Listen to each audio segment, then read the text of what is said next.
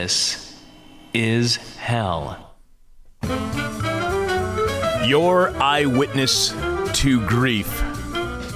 This is hell and the grief we are witnessing. The grief that today's guest is all too familiar with. The grief that has become epidemic here in the United States is more accurately called depression, as in the mood disorder that can become very, very serious and is far more than only being sad or unhappy. As Medical News Today puts it, sadness usually passes with time.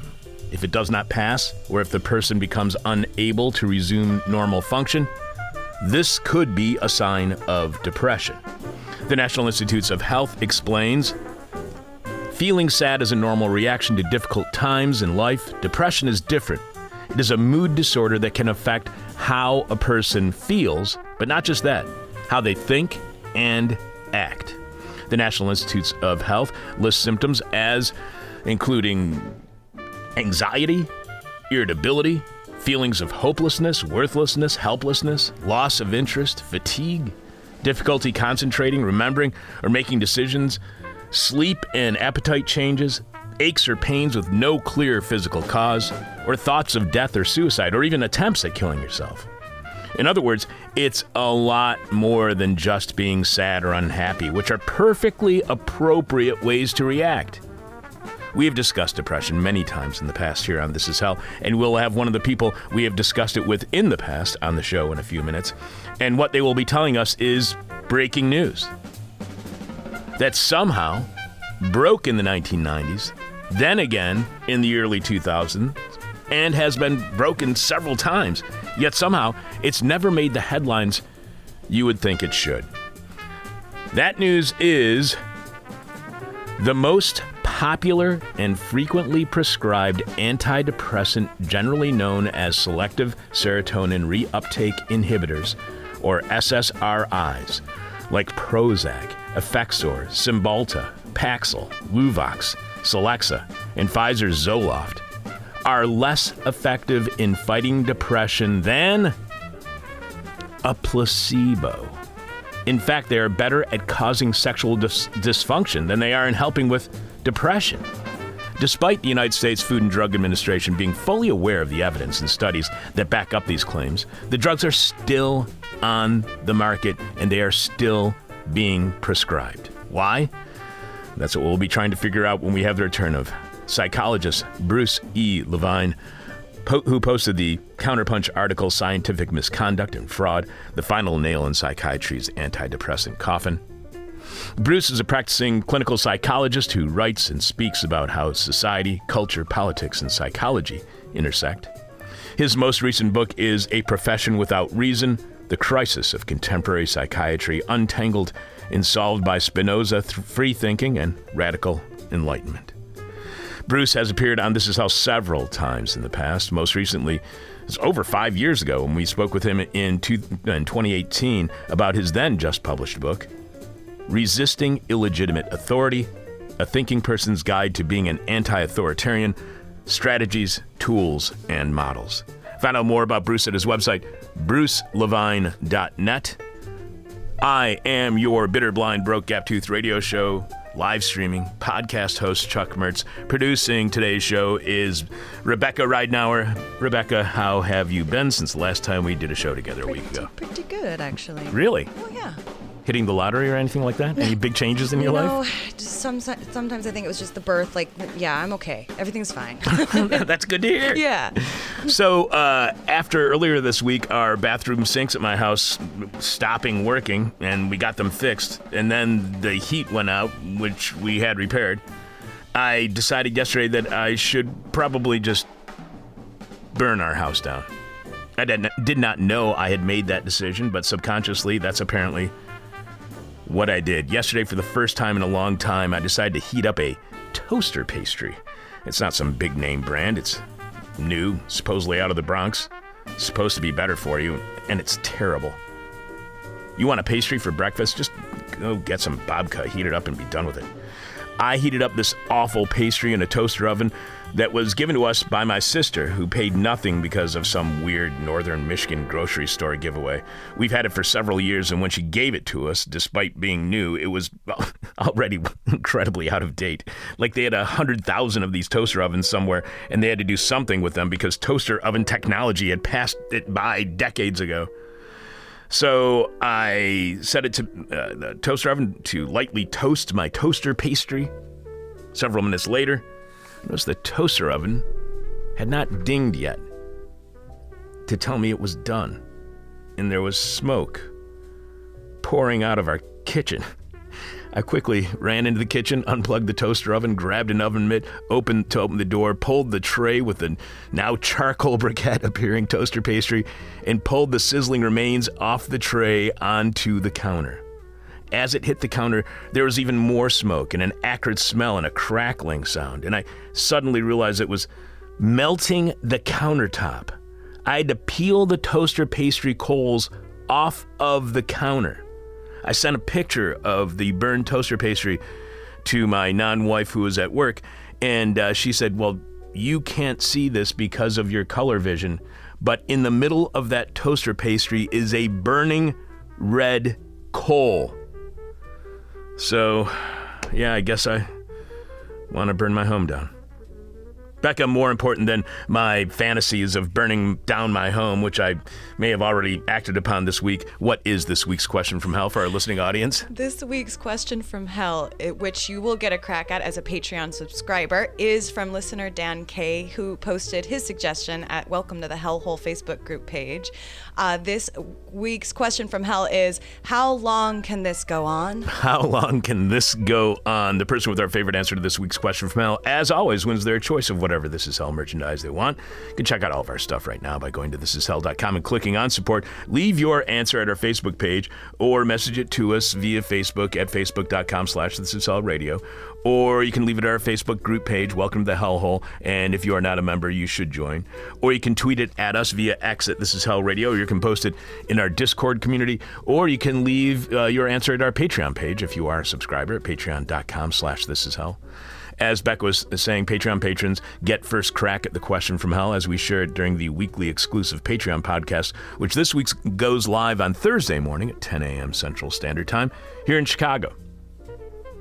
Coming up, the story of antidepressants is really, really depressing. Becca will have the rest of your answers to this week's question from hell. Jeff Dorchin will deliver a moment of truth. Becca, what's Jeff talking about during the moment of truth this week? Jeff drags the atheist to Jesus. And Becca will also tell us who will be on next week's show. Maybe, kind of. We'll see if anybody has confirmed between now and then. Staring into the abyss so you don't have to. This is hell, and the seemingly bottomless pit we will be gazing into today is the emptiness that can be depression and the sad story of the United States and how it deals with depression. Returning to This Is Hell is psychologist Bruce E. Levine, who posted the Counterpunch article, Scientific Misconduct and Fraud, the final nail in psychiatry's antidepressant coffin. His most recent book is A Profession Without Reason, The Crisis of Contemporary Psychiatry, Untangled and Solved by Spinoza, Free Thinking, and Radical Enlightenment. You can find out more about Bruce at his website, brucelevine.net. Welcome back to the show, Bruce. Great to be back with you, Chuck. Always great having you on the show. Always an engaging conversation. I really, really appreciate you being back on. You write, historically, there have always been some patients who report that any treatment for depression, including bloodletting, has worked for them. But science demands that for a treatment to be deemed truly effective, it must work better than a placebo or the passage of time without any treatment. This is especially important for antidepressant drugs, including Prozac, Zoloft, and other selective serotonin reuptake inhibitors, as well as Effexor, Cymbalta, and other serotonin and norepinephrine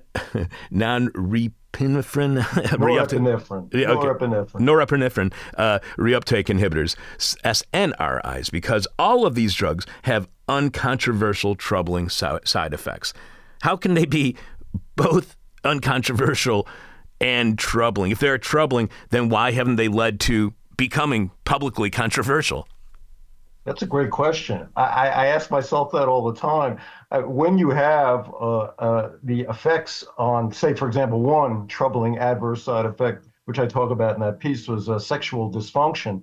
And when you have with these antidepressants, and most of these antidepressant studies, like 25 to 35% of folks have some sort of a remission from depression. And when you take a look at their sexual dysfunction, it's more like 25 to 75%. In fact, one study showed people who had no sexual dysfunction before, they had around over 50% of them had sexual dysfunction when they were taking these antidepressants. And so some people have, I don't know, if, I don't, it's hard to sort of joke about this stuff, but you gotta keep a sense of humor about everything, right, Chuck? And so some people have called these things, if you are properly naming these Prozac, Paxil, Effexor type of drugs, they would not be called antidepressants. They would be called anti-aphrodisiac drugs if you were naming them in terms of what the thing about you it affects the most. How long has this been known? And since it has been known that these antidepressant drugs are ineffective, have prescriptions for such drugs decreased? Did the evidence that antidepressant drugs causing sexual dysfunction more than they cure depression, did that lead to a drastic drop in prescriptions as you'd think it would?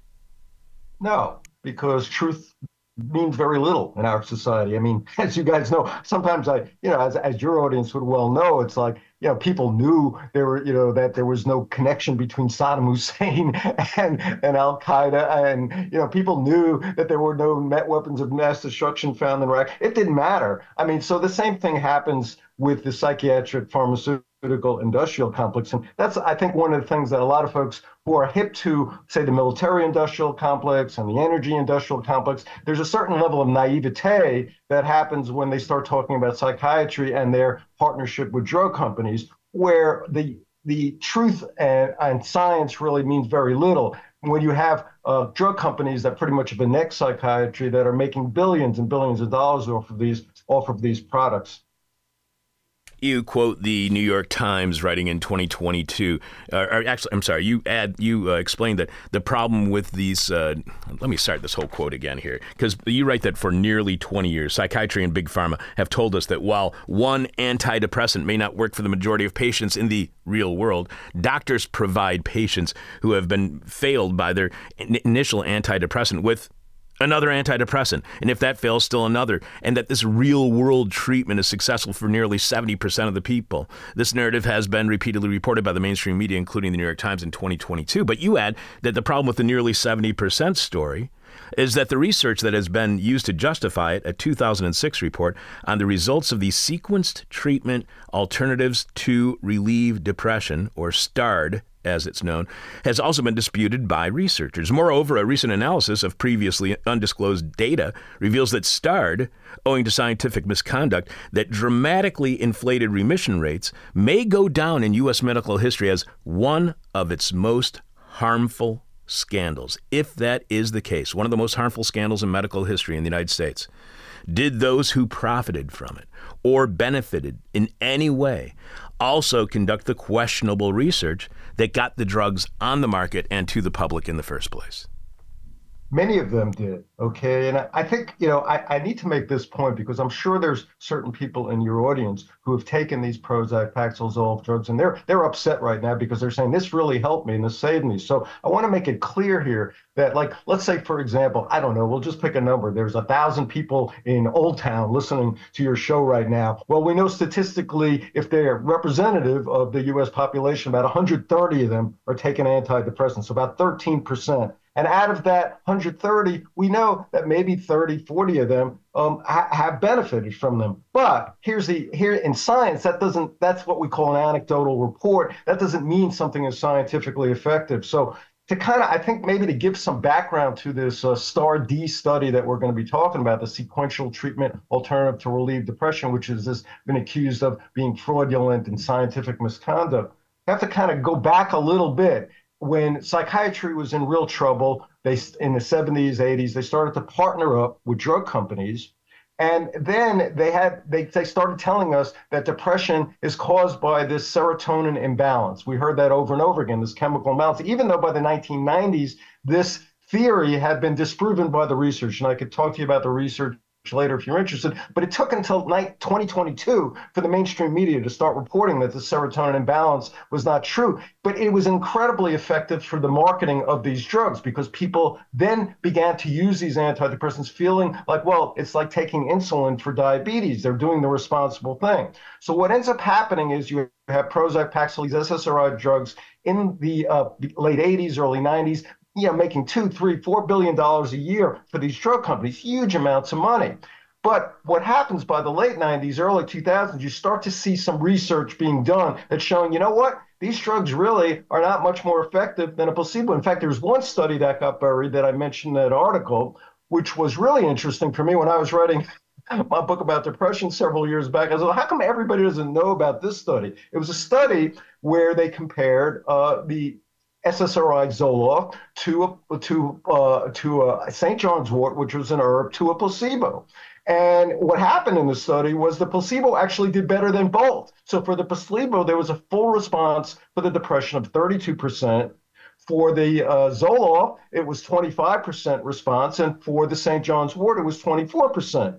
Well, this study got buried, and people, well, how did this study get buried? Well, you look at the title of the study; it has nothing to do with Zoloft. It talks about St. John's wort, and the person who wrote up this study or did this study was connected with Pfizer, who makes Zoloft, and this is how the things happen. So this got buried, but then another study came out in 2002 that did get a lot of publicity, and because it was being done by one of the leading experts in the placebo idea in the world from Harvard, a guy named Irving Kirsch. And this study became so big, it ended up being talked about on 60 Minutes. Leslie Stahl interviewed Irving Kirsch. And the study was really interesting. What he did was he knew that a lot of the studies that were being showing that these antidepressants were not all that effective, these drug companies were making sure weren't published. So, but he also knew, Kirsch knew, that every study has to get registered with the FDA. And so he used the Freedom of Information Act. It's ridiculous for me that you'd have to use the Freedom of Information Act, but you have to. And he used that to get access to 47 studies, Prozac, Zoloft, all of these antidepressants.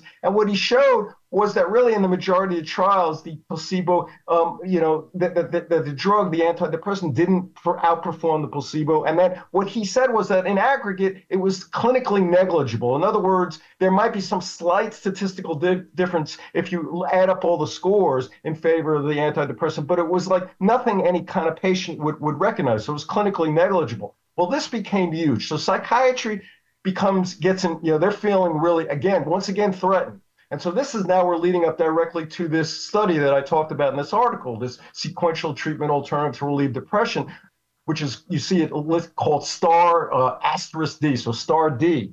And so what they decided was like, okay, we're admitting, that for people who take these antidepressants, you go to your doctor, you get prescribed Zoloft, that only 25 to 35% of you are going to do better. But we're telling you that if you keep going, keep trying, like in the real world, you keep going back and try another antidepressant, get another drug added to that what's going to end up happening, you're going to do great. And so they ended up, they actually predicted it was going to be like 73 or 74% of people would have these cumulative remission rates after a year if they kept going back. So they do this study. There's 4 different stages. Everybody who's depressed starts out with Celexa. Okay, that's an SSRI antidepressant. If they don't remit, they don't get better with their depression, they're moved on to another treatment and another treatment. So there's 4 stages. And at the end of the 4 stages, they publish this study. They published a report and they say 67% of people had these cumulative remission rates, which then gets translated in the mainstream media as to almost 70%. Okay, so this is the story that you hear over and over and over again, but it's been from the very get-go, and we can get to this in a second here, from the very minute it was published, people were criticizing it from even off of the data that they were seeing. And then the article I was talking about was there was other things that we didn't know about that made this report of nearly 70% even more ridiculous. You say this was all started because of psychiatry was having trouble in the 70s. What was the trouble it was having in the 70s? And is it having trouble again today because of their solution to that trouble, which was using pharmaceuticals when it comes to psychiatry? So if you remember back, and you and I are old enough, I don't know how much of your audience, Chuck, but in the 1970s, like the psychiatry was in deep trouble. You saw like the One Flew Over the Cuckoo's Nest was winning the Oscars Best Picture in the mid 1970s, which is really a movie about authoritarian psychiatry and crazy psychiatrists who were really doing a lot of damage. And people loved it back then because it was a much more anti-authoritarian era. Also, big things were happening in the 70s were that gay activists were protesting at the American Psychiatric Association. Why? Because they did not want to have homosexuality continue to be listed as a mental illness. And so their activism was successful, and they got it abolished in 1973. And so this was not only a great victory for gay activists, but it was hugely important for people in the scientific world and even the general public, because it became clear to them, like, wait a minute, you can't do political protests and get rid of cancer or diabetes or all.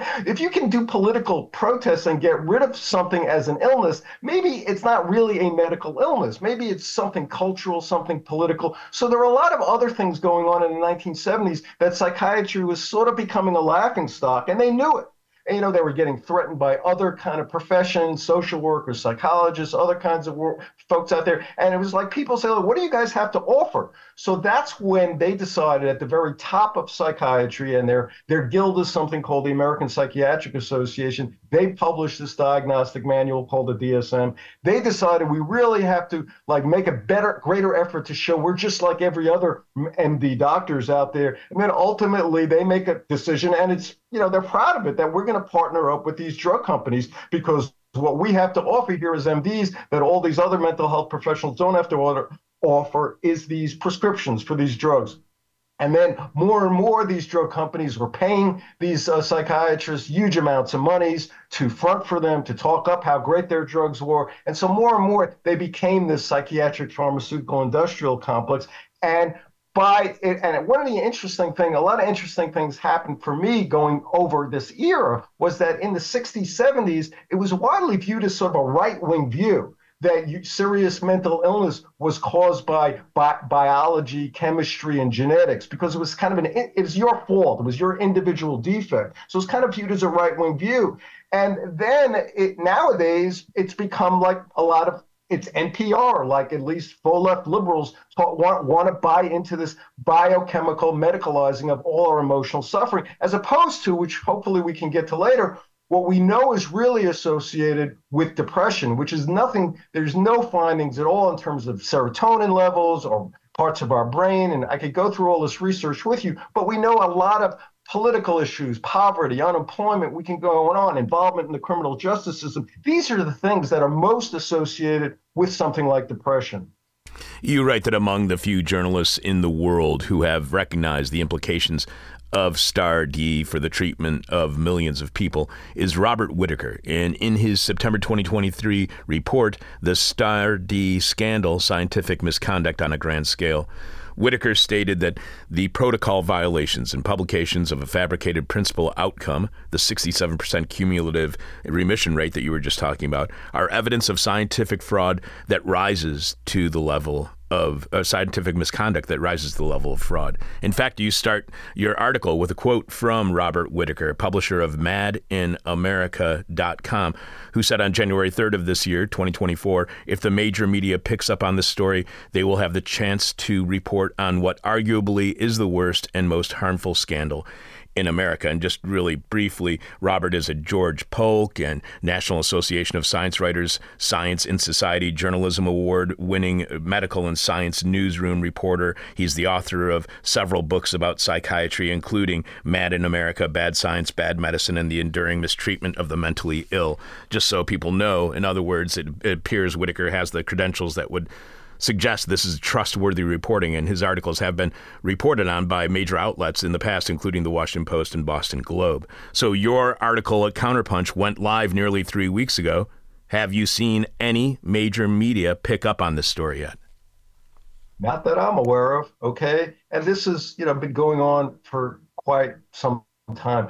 just to kind of, as we're moving into this study that Bob Whitaker is talking about here, let me give you a little bit of like how those of us who've been on top watching this study, and its influence, how all of this stuff has played out. So when the study comes out in 2006, and they're claiming the 67% of cumulative remission rate, immediately, and the major media did not cover this at all, which was really easy for them to cover, was that in that same issue of the American Journal of Psychiatry, which is a establishment psychiatry journal, is published by the American Psychiatric Association, but in that same journal, there's a psychiatrist, a guy named Nelson, who offers an editorial saying, like, look, these guys are saying 67%, but if you look at their relapse rates at each stage of the remission, if you add those in, it really should be something like, and you include that, you shouldn't be saying 67%, you should be saying 43%. So this is establishment psychiatry is all even saying this. This is not any of your critics like Robert Whitaker or guys like myself.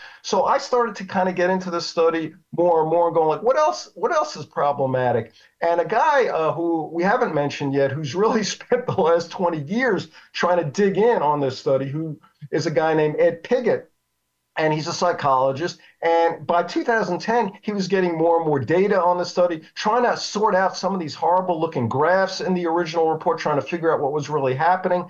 And it turns out that of the 4,041 people who start this study, okay, what we're talking about is really at the end of the study, only 3%, so a little over 100, are ascertained to have been recovered, stayed well, and remained in the study. So documented, all right? Now, maybe there were some more, okay? Maybe there were some dropouts who did better, but we really have only, documented 3%. This is what he found. And this was kind of, again, laughable, because we know from naturalistic reports on depression. So in other words, taking a look at people who are depressed and giving them no medication, taking a look at them a year later, 85% of them are in remission and in recovery. So this was something that we'd already known, those things. But then what ends up happening in 2023, and this is what Whitaker's talking about, and this is Piggott does another reanalysis, because what he does, he now has access to more raw data, and he access to the actual protocol that these researchers who are doing this study we're using. And what he discovers is like, wait a minute, you're saying out of that 4,041 people who are in this gigantic, and it's this huge study, $35 million National Institute of Mental Health study, and out of those original 4,041, that what was clear was that 931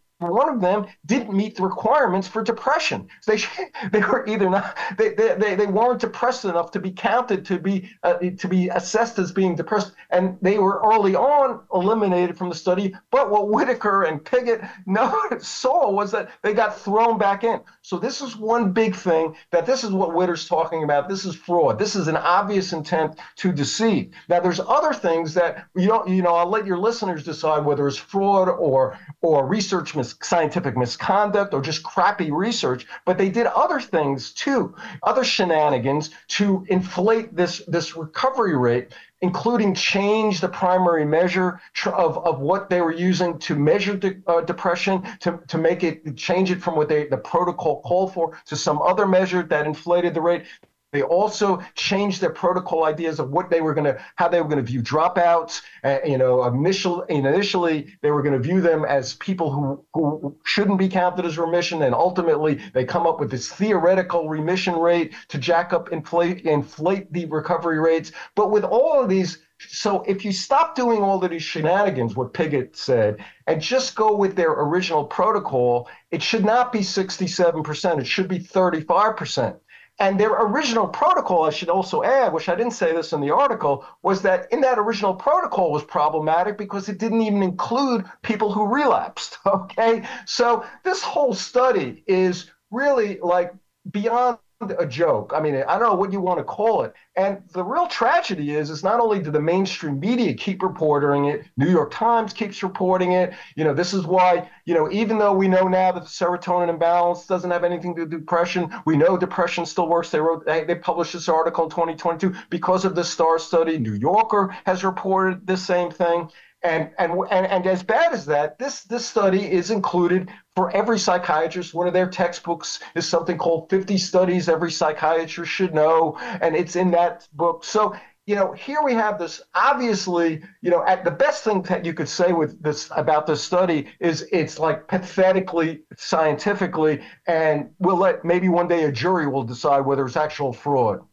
So prohibitions against drugs being advertised on TV in the United States started weakening in 1985. By 1987, even prescription pharmaceuticals, 1997, even prescription pharmaceuticals could have direct-to-consumer advertising, including on TV. If this is the worst and most harmful scandal in American medical history, how significant of a role do you think allowing pharmaceutical advertising on TV contributed to that scandal? Would banning such advertising protect us from another scandal like that of antidepressants? Well, I think that is a big part of the problem, because you asked me earlier, the question of how come mainstream media is not reporting this? Well, you just answered it there. If you take a look, especially on television, but throughout the mainstream media, they're usually supported by drug company advertising. And these guys are not stupid. I mean, at CBS, NBC, or all these other outlets, mainstream media, they know if they started doing some serious reporting on like what we're talking about here, what Whitaker's reported on, what I'm talking about in that article, drug companies would say, okay, you could go ahead and do that reporting, but we'll just put our ads on somewhere else. And it'll cost these mainstream media, millions, maybe billions of dollars over several years of time. So that's the problem of direct-to-consumer advertising. These drug companies not only now have lots of power over psychiatrists, and 75% of them have taken something from drug companies nowadays. Over 60 of them are taking $1 million a year from drug companies. But maybe even as important or more important is it's given them huge power over the mainstream media, who doesn't want to lose this huge source of revenue, drug company advertising. It's just a real shame that we have that obvious of a conflict of interest, and in something that's incredibly important that the media should be doing, that the news media, the press should be doing here in the United States, and that is telling us about what is happening when it comes to threats to public health. So why don't we recognize, as the public consuming media, consuming news, why don't we recognize the major conflict of interest that is clearly happening within journalism today in the United States when it comes to the medical industry? Well, I think some people do recognize it, but really, Chuck, what's the difference? Really, it's our entire society is replete with these conflict of interest, right? So, all of these politicians are spending all their careers just raising money from, kind of Fortune 500 companies and beholden to them and telling themselves that, that doesn't affect how they vote. And so this idea of conflict of interest, or what you want to maybe call institutional corruption, is just really part of the fabric of life. And so, sometimes, from a guy like me and maybe a guy like you, Chuck, when I tell folks like, well, the head of the FDA, this guy named Gottlieb, he after he was there at the FDA, a few months after he left, he went on the board of directors for Pfizer, which was one of the easiest jobs in the world, being on the board of directors, making a ridiculous amount of money. And of course, it sent a message to everybody who was at the FDA, high-level people, that, hey, if you're kind to us here, you're going to get this nice, cake kind of job of being on the board of directors of some major drug company afterwards. So for a guy like me, this is big news, but it's not in American society, because people have just sort of gotten used to the fact that we are incredibly corrupt. I mean, we're moving to this regard, we're moving into what people used to use the term, I don't know if they still use it any term, like a banana republic. I mean, every one of these, when you talk to these folks, say at drug companies, they're going like, hey, our obligations is to our stockholders to make as much money as possible. And if we can legally and sometimes illegally, I'll talk to you about what they actually do that is illegal, but most of what they're doing is legal institutional corruption. If they can spread $1 million here around to psychiatrists, to the major media, and influence the public, they're going to do it, okay? And the only thing that they usually get busted on, which,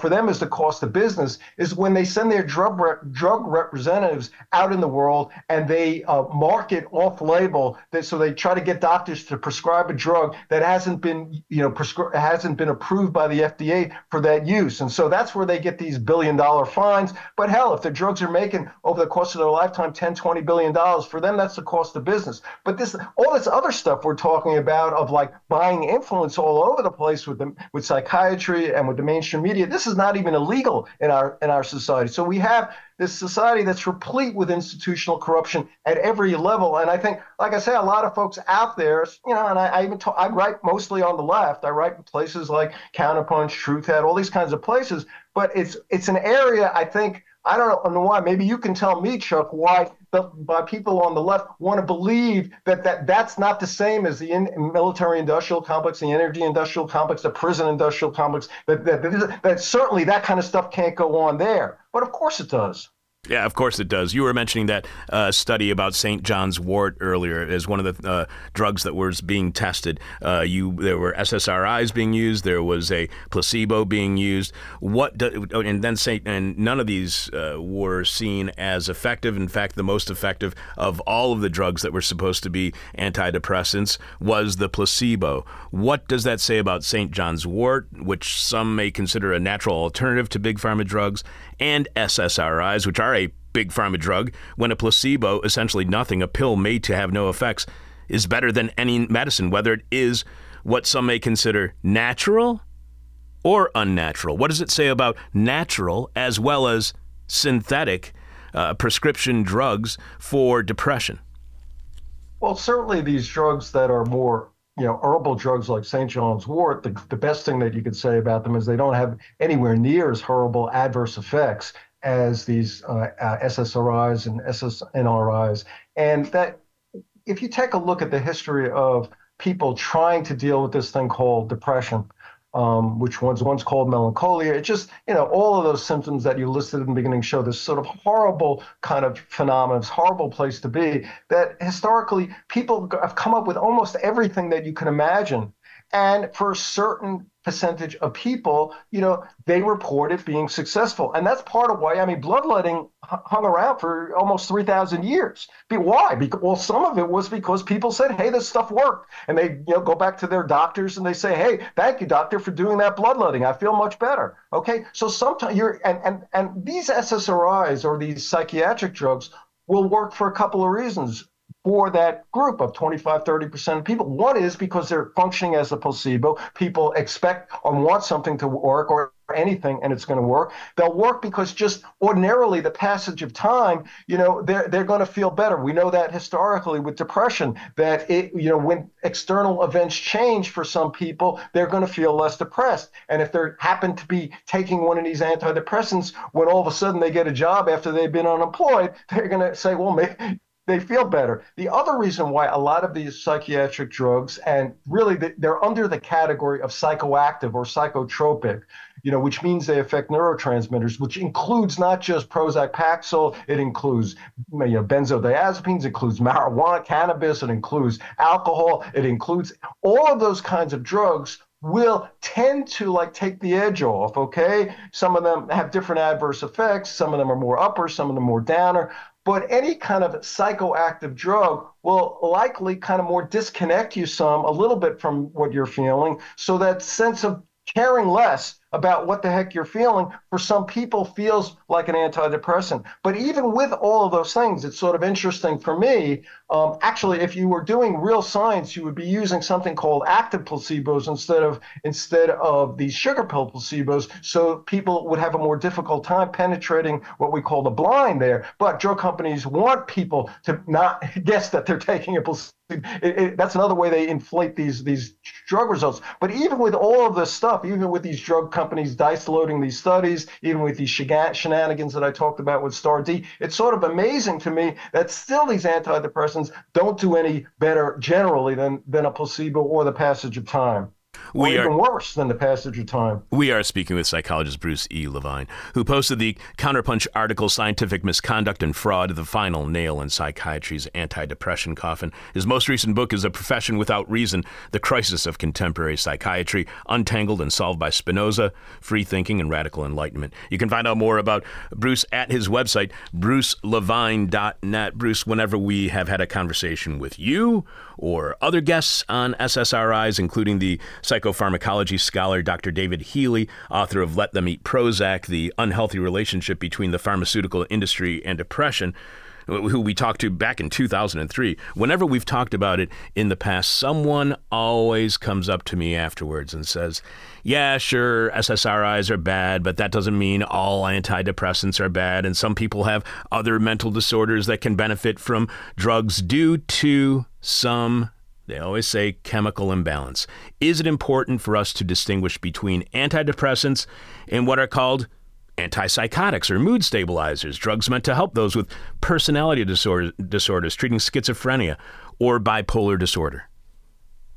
Well, all these drugs are different drugs, okay? So the antidepressants are more, they're drugs that more maintain or they were sort of more stimulant kind of things. So they keep more serotonin within a neurosynapse, or these SNRIs we were talking about before, the FX or Cymbalta, they're going to keep more, more of a norepinephrine, another neurotransmitter, and serotonin. Then you have something called Wellbutrin that keeps more dopamine within a neurotransmitter. And I suppose if you're taking all of them, then you're coming close to cocaine, because that's what cocaine does. It keeps more serotonin, more norepinephrine, and more dopamine within a neurotransmitter. Whereas those other drugs that you're talking, about for people who are being diagnosed with schizophrenia or psychoses, they're taking these drugs that lower the levels of dopamine, especially drugs like Zyprexa and Seroquel and Risperdal, and what used to be way back, people would talk about Thorazine, Haldol.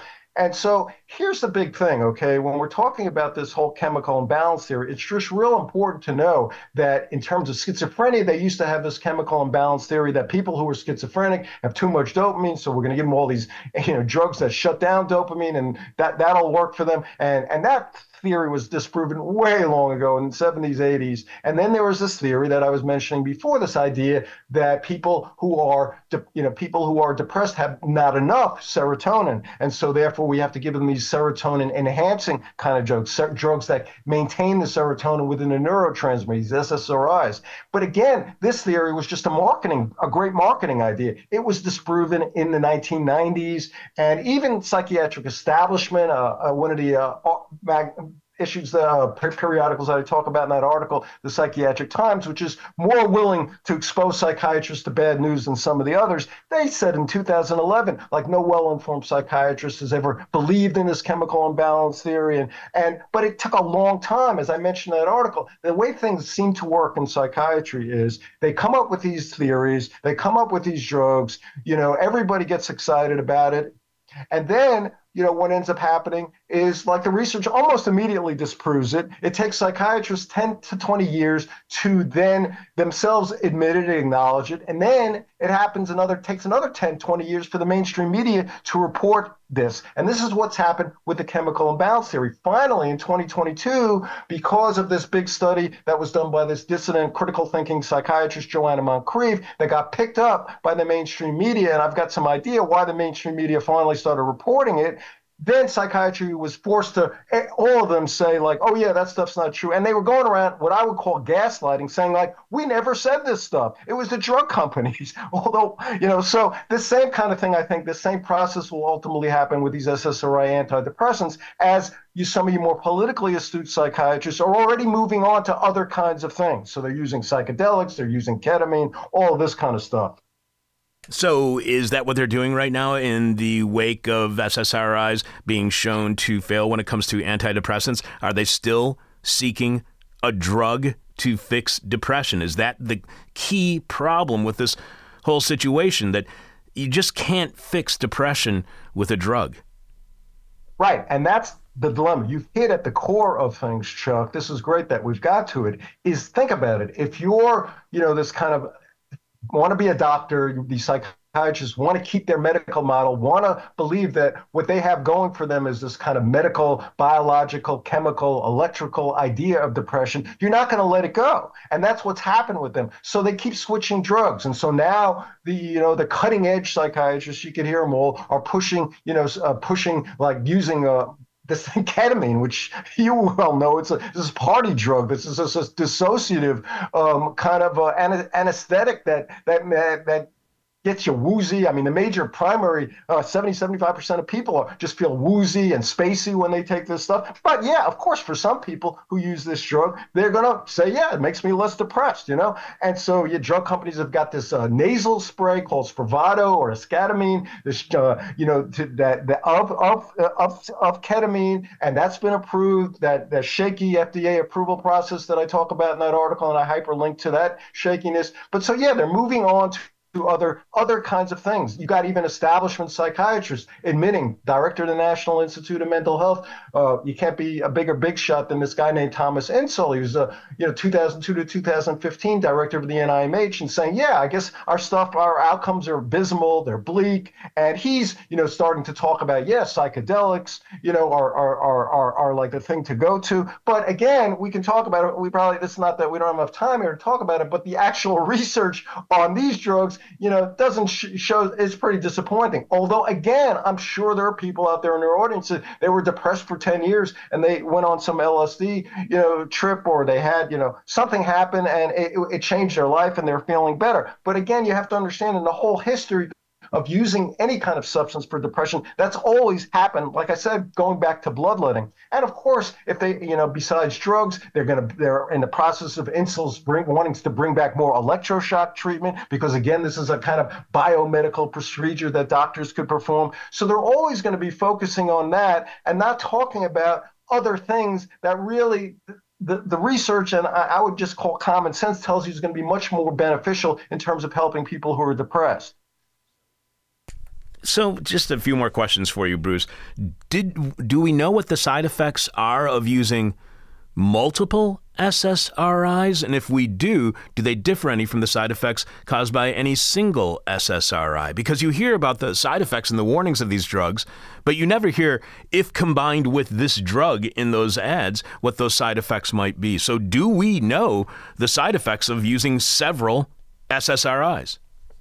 Well, one side effect for sure we know is that the more that you're taking these drugs, and this happens for people all the time, they go to their doctor, their Paxil, their Prozac, their Celexi's not working, so they either get the dosage up or they get it added on some Wellbutrin and some other kind of different kind of antidepressant, maybe not an SSRI, but an SNRI or some other kind of antidepressant.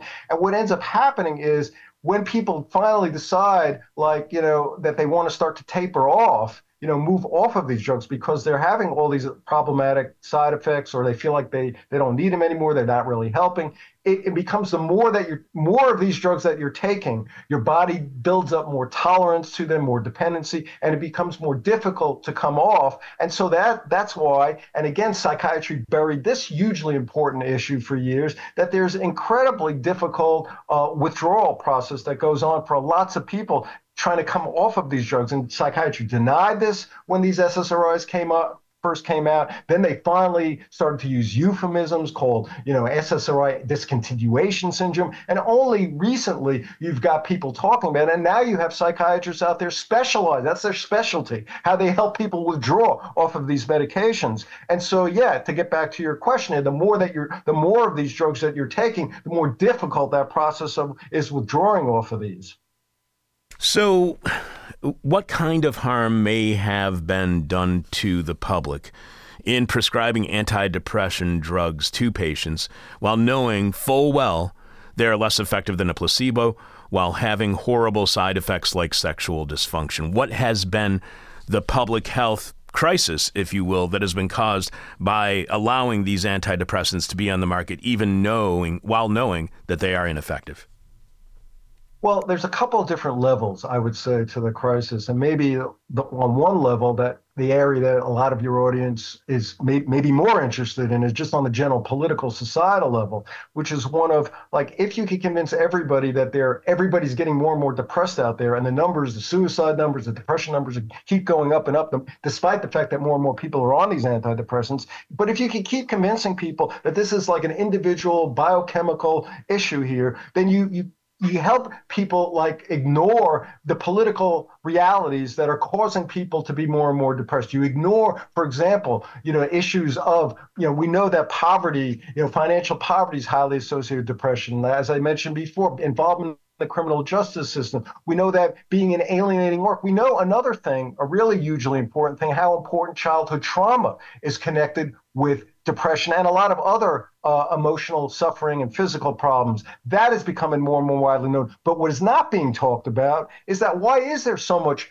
trauma in childhood trauma? Why is 25% of women being sexually abused when they're young? And this is a Kaiser Permanente study of upper middle class women, and 30% of guys, men being physically abused. Why is that happening? Well, a big part of that reason is parents are living crappy lives and they're doing alienating jobs, they're disposable out there, and so their frustration tolerance is very low. And so when kids act like kids, they're more likely to be abusive. So at one level, I'm just talking about one level, at the general political level, this is problematic for our whole political, societal, mental health here, because we're not dealing with some of these social components. Another level is, what we've talked about before. There's these horrific adverse effects. People move, they're depressed. And more, by the way, you talked about at the beginning of this show, all of these symptoms for depression, as if to say only the really seriously depressed people with those major heavy symptoms are put on these SSRIs. Well, it's just not the case. You go to your primary care doctor and he's got a few minutes with you and he asks you, are you depressed? And they'll say, I'm depressed. And that's pretty much sometimes what it takes to get put on these SSRIs. So a lot of people out there who are just sort of mildly depressed or significantly unhappy, and nobody's asking them what they're going through some period of their life, and they're put on these drugs. And we know over the long term, that it makes matters worse. Maybe in the short term, some people, 25 to 35% of people say, hey, this helped me, and they get off the drugs and it's no big deal. But we know a lot of other people, it creates more long-term problems generally.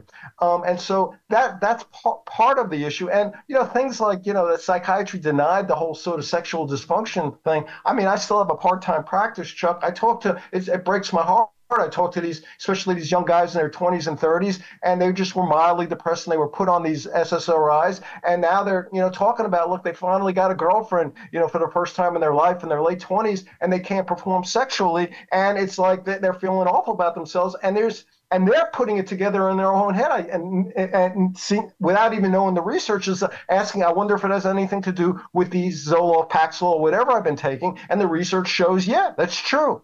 Okay. And by the way, there's even another syndrome. I hate to, this is hell, so I could say it here on This Is Hell, but that even after you stop taking these SSRIs, there's something called post-SSRI sexual dysfunction. So even after you stop taking it, they finally have admitted this, although researchers knew about this stuff, 25 years ago. Is being bad at capitalism, Bruce? Is being poor? Has that been pathologized by psychiatry in the United States as a mental disorder? Sort of, because, the reality is that if you are, and we've got, studies I talk about all the time, if you're really living like way below the federal poverty level, and there's good reasons for you, me, anybody to miserable. I mean, Chuck, you and I, if we were living at that level, we were like, all of a sudden we were on parole, on probation, we've been unemployed for a couple of years. I mean, we're going to be more likely to be at least mildly depressed or maybe majorly depressed. And so, the idea that capitalism, or whatever you want to call it, our financial system, has nothing to do with our mental state is ridiculous. Okay. And this, again, sort of breaks my heart, because the psychology that I went into, that I got interested in the late 70s, early 80s, this was not radical things to be said back then. How you had people like Eric Fromm, a lot of other folks who were renowned in the field who would say these things. And so nowadays, I find myself when I go on a lot of podcasts, especially with a lot of younger guys, I talk about, they hear me, I'm sounding radical. It should not be radical, this stuff I'm saying. Bruce, it's always great having you on the show. One last question for you. Psychologist Bruce E. Levine posted the Counterpunch article, Scientific Misconduct and Fraud, the final nail in psychiatry's antidepressant coffin. His most recent book is A Profession Without Reason, The Crisis of Contemporary Psychiatry, Untangled and Solved by Spinoza, Free Thinking and Radical Enlightenment. And you can find out more about Bruce at his website, brucelevine.net. And you can find our interview with Bruce from back in 2018 when we discussed his book, Resisting Illegitimate Authority, at our website right now, thisishell.com. Just search on his last name and you can find that interview for free at our site. So, one last question for you, Bruce, and as always, it's the question from hell, the question we hate to ask, you may hate to answer, our audience is going to hate your response. We've been talking this morning about how Big Pharma has so much influence and power over the government when it comes to the FDA, over the media when it comes to, advertising, over academia when it comes to, as Dr. Healy has argued many times in the past, that the pharmaceutical industry has a pervasive influence on academic medicine. So here we are talking about how Big Pharma has such a huge, powerful influence over our society. And one of those big pharma companies, Pfizer, was the one that manufactured and distributed the COVID vaccine. So, to you, does it make sense that there was so much skepticism when it came to the COVID vaccine, and what can we do to make it so that kind of skepticism doesn't happen when there is an effective drug that could be stopping a pandemic? Right. I mean, that's the price that you pay for like when you have an industry that people more and more are seeing as pretty corrupt. I mean, if you took a look 30, 40 years ago, people, working for the pharmaceutical company, people were proud of it. It was like if you looked at opinion polls, people thought positively about it. And with all of this stuff that we've been talking about here, the opinion of pharmaceutical companies and what they're all about, that they're just one more capitalistic enterprise out there, no different than Exxon oil companies and Raytheon and all these, that's going to be the price that you pay in terms of public health. That people, when you hear something like people who are talking about, well, like everybody needs to be taking this vaccine, it's important for public health, you're going to have skepticism. I think you would be the not a critical thinker to scratch your head and say okay, is this really true? And that's what I talk to people all the time about. And that's what, is a big issue for me clinically, when this whole COVID thing started happening, when I have a lot of critically thinking clients, who go wow, I'm trying to sort this out. Is this one of those things like measles vaccine, which is a great idea, or is this one of these, pharmaceutical company money making, garbage things, and it really stresses people out there trying to kind of sort that out. Is this a good drug, or is this one of these drugs that are just this money making thing? So this creates much more anxiety and stress in our society. So how can people make that decision? It's very difficult. I mean, because again, you take a look at what Ed Pickett and Robert Whitaker had to do to get to the bottom of this STAR-D study. It's like using Freedom of Information Act, combing, through raw data. It's very difficult because what people are looking at, you've got to be there's a few medical reporters in America, maybe even the world, guys like Robert Whitaker, who, number one, feel comfortable taking a look at science, number two, understand science, number three, are willing to say, hey, look, we don't have they're not giving us enough data to make this decision. To have that kind of real journalistic, skeptical, critical thinking, that's really, you don't see much of that in journalism, and it's really hard for the general public. Even people, people out there who have the capacity to do that, people just, sometimes they don't have the time to do all those things. So it really is a difficult issue, and I'm glad I'm talking on This Is Hell, because that's what this is, Chuck. This is hell. And on that note, thank you so much, Bruce, for the tag. I really appreciate it. Bruce Levine, psychologist, posted the Counterpunch article, Scientific Misconduct and Fraud. Check out his book, A Profession Without Reason, and find our past interview with him, our most recent interview with him back in 2018 on resisting illegitimate authority at thisishell.com when you search on his name. Go to Bruce Levine levine.net to see all of his work. Thanks so much for being back on the show. It's not going to be 5.5 years till our next interview. Thank you so much for being back on the show. Thank you, Chuck. It was fun. All right. You are listening to God's favorite radio show, Prove Me Wrong. This is hell. If you learned from our talk with Bruce that antidepressants can be freaking dangerous to depress people, Eesh. They're better at giving you sexual dysfunction than ending your depression. Show your appreciation by becoming a subscriber to our bonus Patreon podcast at patreon.com/thisishell. This week on Patreon, I am so over the intentional messaging being sent with phrases like immigrant and migrant crisis when it's not the migrants and immigrants that are causing the crisis. It's free trade, globalization, war, capitalism, neoliberalism, greed, cruelty, and freaking climate change's fault, not the people who are forced to flee from all of those miseries the rich and powerful have let loose upon the rest of us. Also, on Patreon, you are not going to believe what we were talking about on the show 20 years ago last week, because it's what everybody's talking about 20 years later. And we will be sharing our January 31st, 2004 talk with Brian Klug, then Associate Professor of Philosophy at St. Xavier University here in Chicago, and Senior Research Fellow in Philosophy at St. Bennett's Hall at Oxford. He was also U.S. consulting editor of Patterns of Prejudice at the time, which is published by the Institute for Jewish Policy Research in London. 20 years ago, Brian was on to talk about his article that had just been posted at The Nation, titled The Myth of the New Anti-Semitism.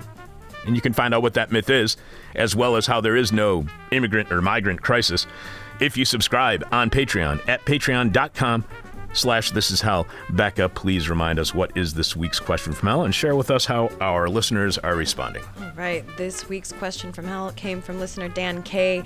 How long can this go on?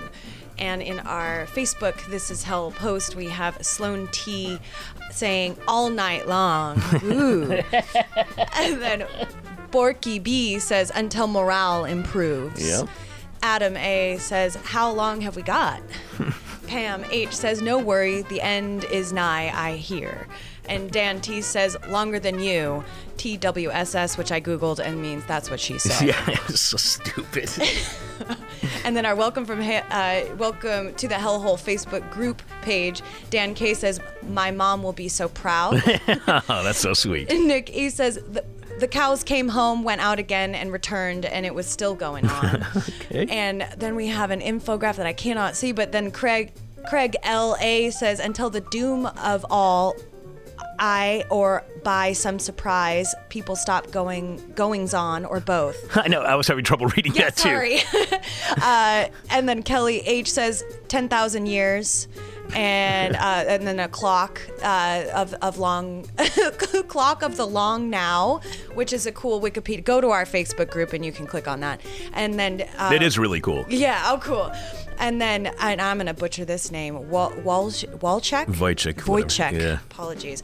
At least until Dr. Zaus can't stop Heston from blowing us all up. That's a Planet of the Apes reference. Dr. Zaius. Zaius, sorry. That's no big deal. He spelled it wrong too, I think. And that movie traumatized me as a child, so I don't return. It traumatized me too. Horribly traumatized. Yeah. It was Earth all along. And then Ronaldo M says pasta fazool. And on X, I guess we're still shadow banned there. Yeah. And then Patreon, a couple of new answers. Keith T says until Elon's Mars colony is ready for us.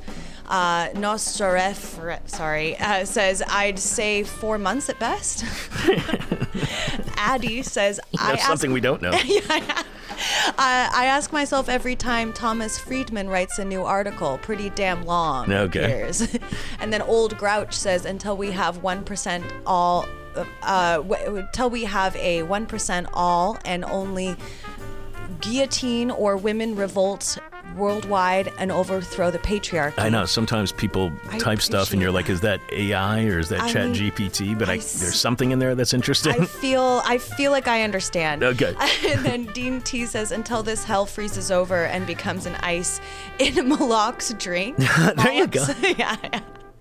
And I think that's what we got. I think maybe on Discord there was a couple more. Oh yeah. And on Discord, Kim G says the exact amount of time it takes to count a sea slug's teeth, which is awesome. That's crazy.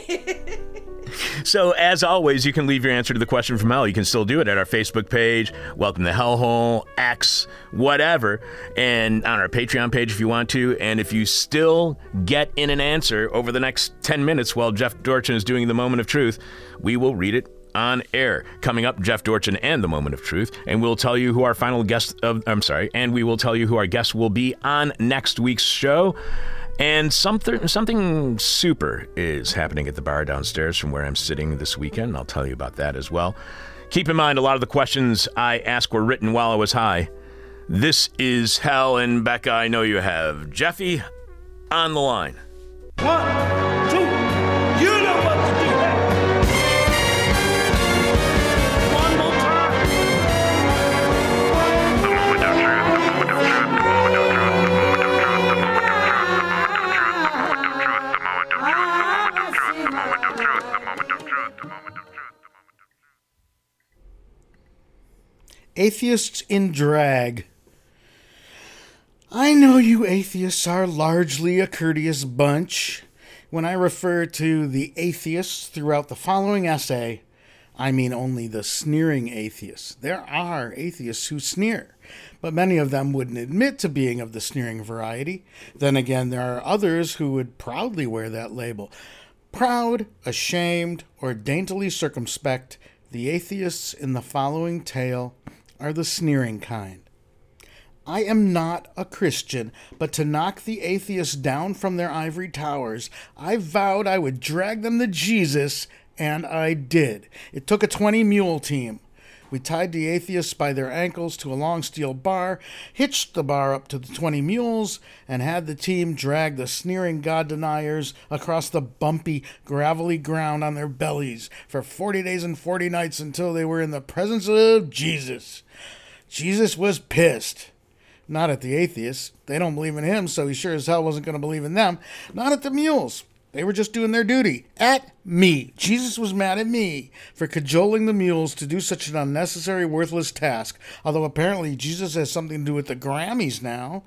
So I guess once again I'm inadvertently trendy. No, Jesus is not white. He isn't particularly good looking either. He's no Donald Glover. Not homely though. Kind of cute. I don't know, he looks like if Jeff Goldblum and Danny Trejo had a baby. Yeah, for being only in his early 30s, he's got a face that's seen some rough weather. Sandstorms, I guess. Also, you know those portraits where he's holding up 2 fingers? He lost the ring finger and pinky of his right hand in a carpentry accident. Now, before all you actual Christians get offended, don't worry. I'm sure the Jesus you picture exists too. The only reason I have any image of the dude myself is because here in the West, Christianity exerts so much power over our stories about morality. You're victims of your own success. After being dragged, the atheists got up and dusted themselves off, much the worse for wear, which is nice, because there was visible evidence that they had been dragged somewhere. If Jesus didn't exist, I couldn't have dragged them to him, right? The dragging would have gone on for eternity. There wouldn't have been a destination. Logic, right? They're all about logic, atheists. So am I, but mostly to abuse it in the service of imagination. Contorted logic is a paintbrush. It's a hammer and chisel for the mind to sculpt its world. Some atheists understand that the global God we worship nowadays is money, yet they still harp on traditional religions as the main cause of human strife. Is it because they consider money the one true God? Is that why they fear taking on the real religious evil of our historic moment? Money can launch a king's car into space or starve 10,000 babies. A fearsome God, indeed. I'd be afraid to critique it too, if I thought anyone was paying attention. But I figure God probably isn't, because her ears most likely don't exist along with the rest of her. The government and the tech corporations are listening, but they're listening to everyone, so my anti-money jibes are probably not going to make much of a dent. Besides, anyone with a really high volume stake in the money system already knows it's BS. It's all BS, and we're all at play on a tilted playing field of our own invention. Sometimes atheists get dragged to Jesus and find no profit in it. Sometimes I get dragged before the high court of profit and receive only sorrows and stigmata. Sometimes you need science and nothing else will do. Sometimes you find yourself inhabiting, quite against your will, a narrative that is tens of millennia old. Science calls probing the source of consciousness the hard problem. Consciousness and identity don't live and grow in the brain, scientists working on the hard problem believe. That's what makes it hard. Consciousness and identity, the way humans experience them, are formed in and around the body and reach outward. Allow me to paint with my contorted paintbrush. The boundaries of identity and consciousness are undefined. They might well, or might as well, reach from one end of the universe to the other, if I can wrap the universe in such a limiting metaphor. They reach into realms religious, mathematic, philosophical, chemical, mythical, mystical, culinary, musical, consciousness being infinite without boundary because the cosmos is made of it. The human consciousness bleeds into others, and others do exist. Neither do human definitions of lack of consciousness describe clouds, asteroids, nor suns. We've imagined ourselves for quite some time, quite long enough in this jurist's opinion, as the only things awake in a sleeping, inanimate universe. We're probably wrong. That humans act as the sense organs of the cosmos is an interesting concept, but if so, we are only sense organs for the human senses. If the human species dies out, the meaning of things might disappear with it, but there are many other kinds of consciousness, learning, exploring, and significance, of which ours is only an example specific to the way we manifest in matter.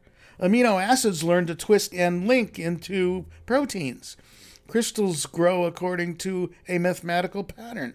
Does the math describe the growth of the crystals or govern that growth? Or does the crystal itself manifest from math as its own extension of consciousness, a mathematical crystal antenna of consciousness, a crystal radio, as it were?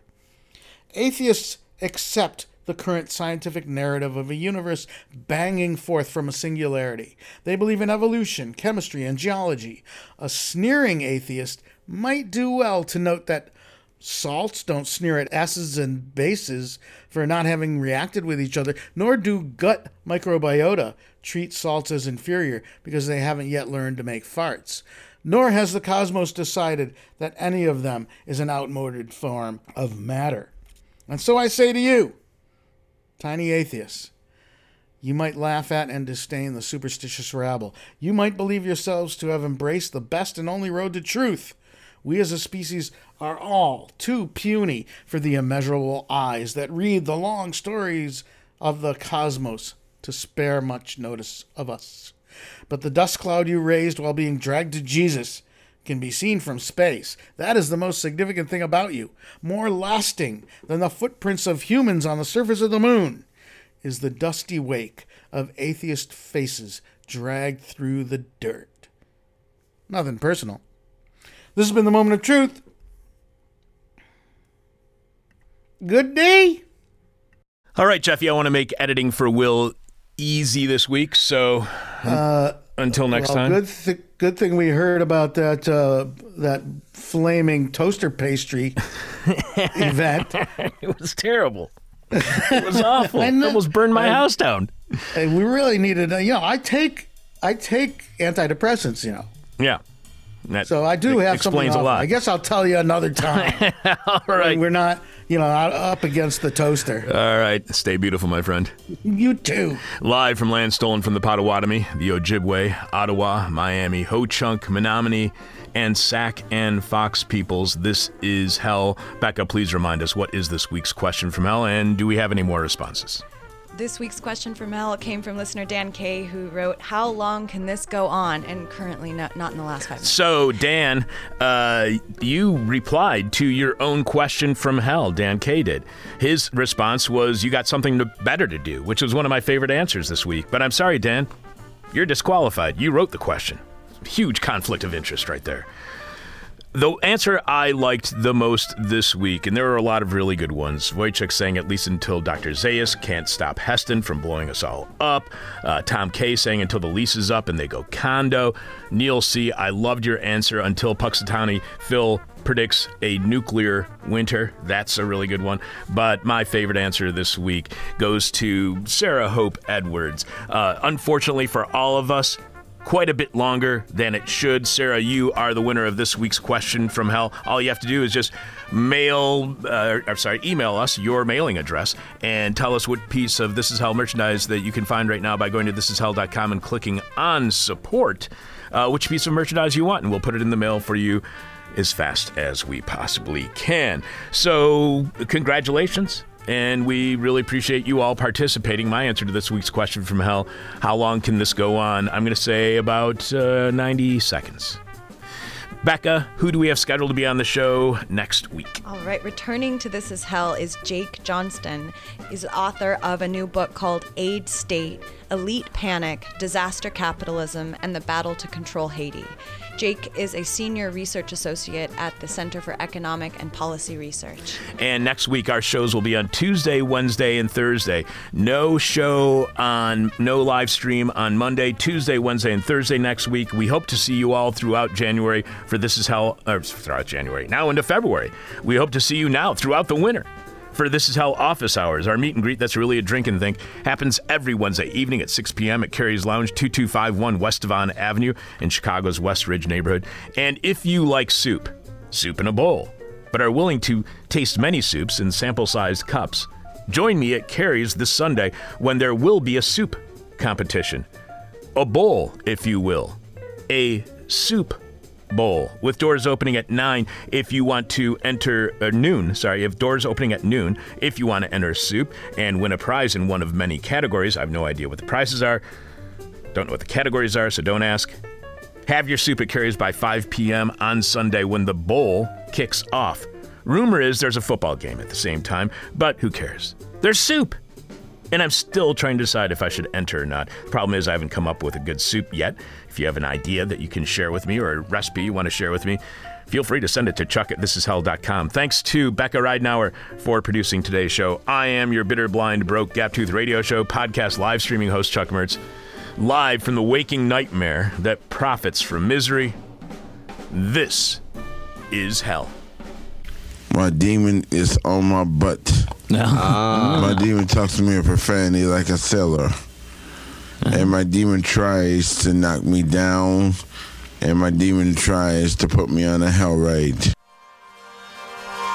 Thank you for listening to This Is Hell. For more Interview Hell and to support the show, visit thisishell.com.